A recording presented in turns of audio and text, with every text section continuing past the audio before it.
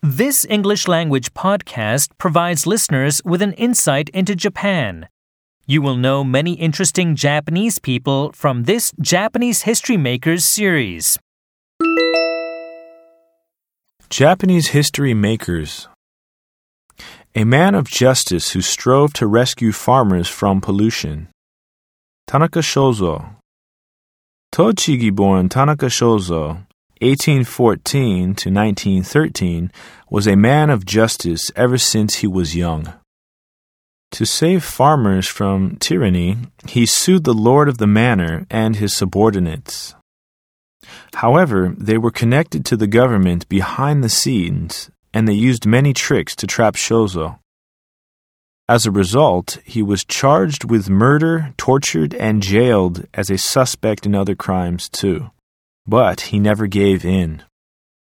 With support from farmers, Shozo was elected as a member of the prefecture's Congress, and then as a member of the First Imperial Congress.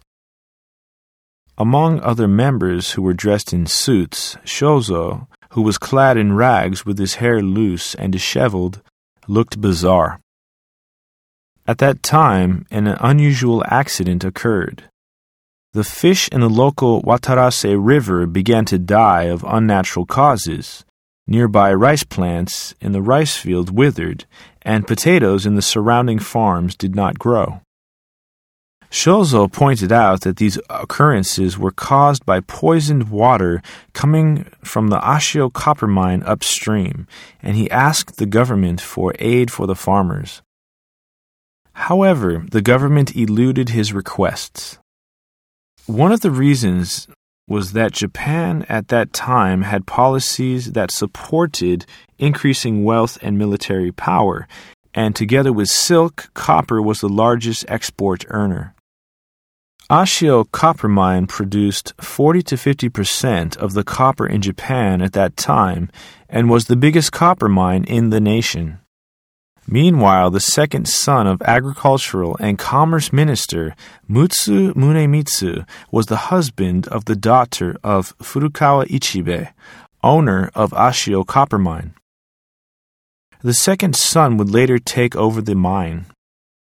This made the situation more complicated.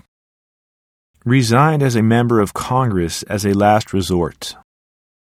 When it became apparent to scholars that Ashio Copper Mine was the cause of the damage, the government explained that they would ask the company to introduce a poison disposal machine and stop further damage. The government also proposed an out-of-court settlement that involved paying compensation to farmers. Congress members supported the government policy, but Shozo warned the farmers that it was a government trick. However, the affected farmers, who had difficulties just maintaining their daily lives due to the poisoning, happily accepted the proposal and took the money. The mass media then lost interest in the incident and Shozo became isolated. However, the poisoning caused by the mine had gotten worse. Miss Furukawa Ichibe, who knew the truth about the damage, killed herself by jumping into a river. Shozo, who was determined to act, then resigned from his post as congressman. His plan was to make a direct appeal to the emperor. This was a very serious act at the time that could, in the worst case, result in the death penalty. Shozo sent a letter to his wife saying he was divorcing her before he made this very risky commitment. Shozo, wearing a black kimono and a hakama, formal traditional Japanese menswear, stepped out of line when the emperor's carriage was approaching the Sakurada gate of the imperial palace and shouted, "I have a plea." Unfortunately, he was grabbed on the spot by the guards and the emperor's carriage proceeded as if nothing happened. The government treated him like a madman and later released him. Afterwards he died, but his aspiration became a stepping stone to inspire the creation of people's movements.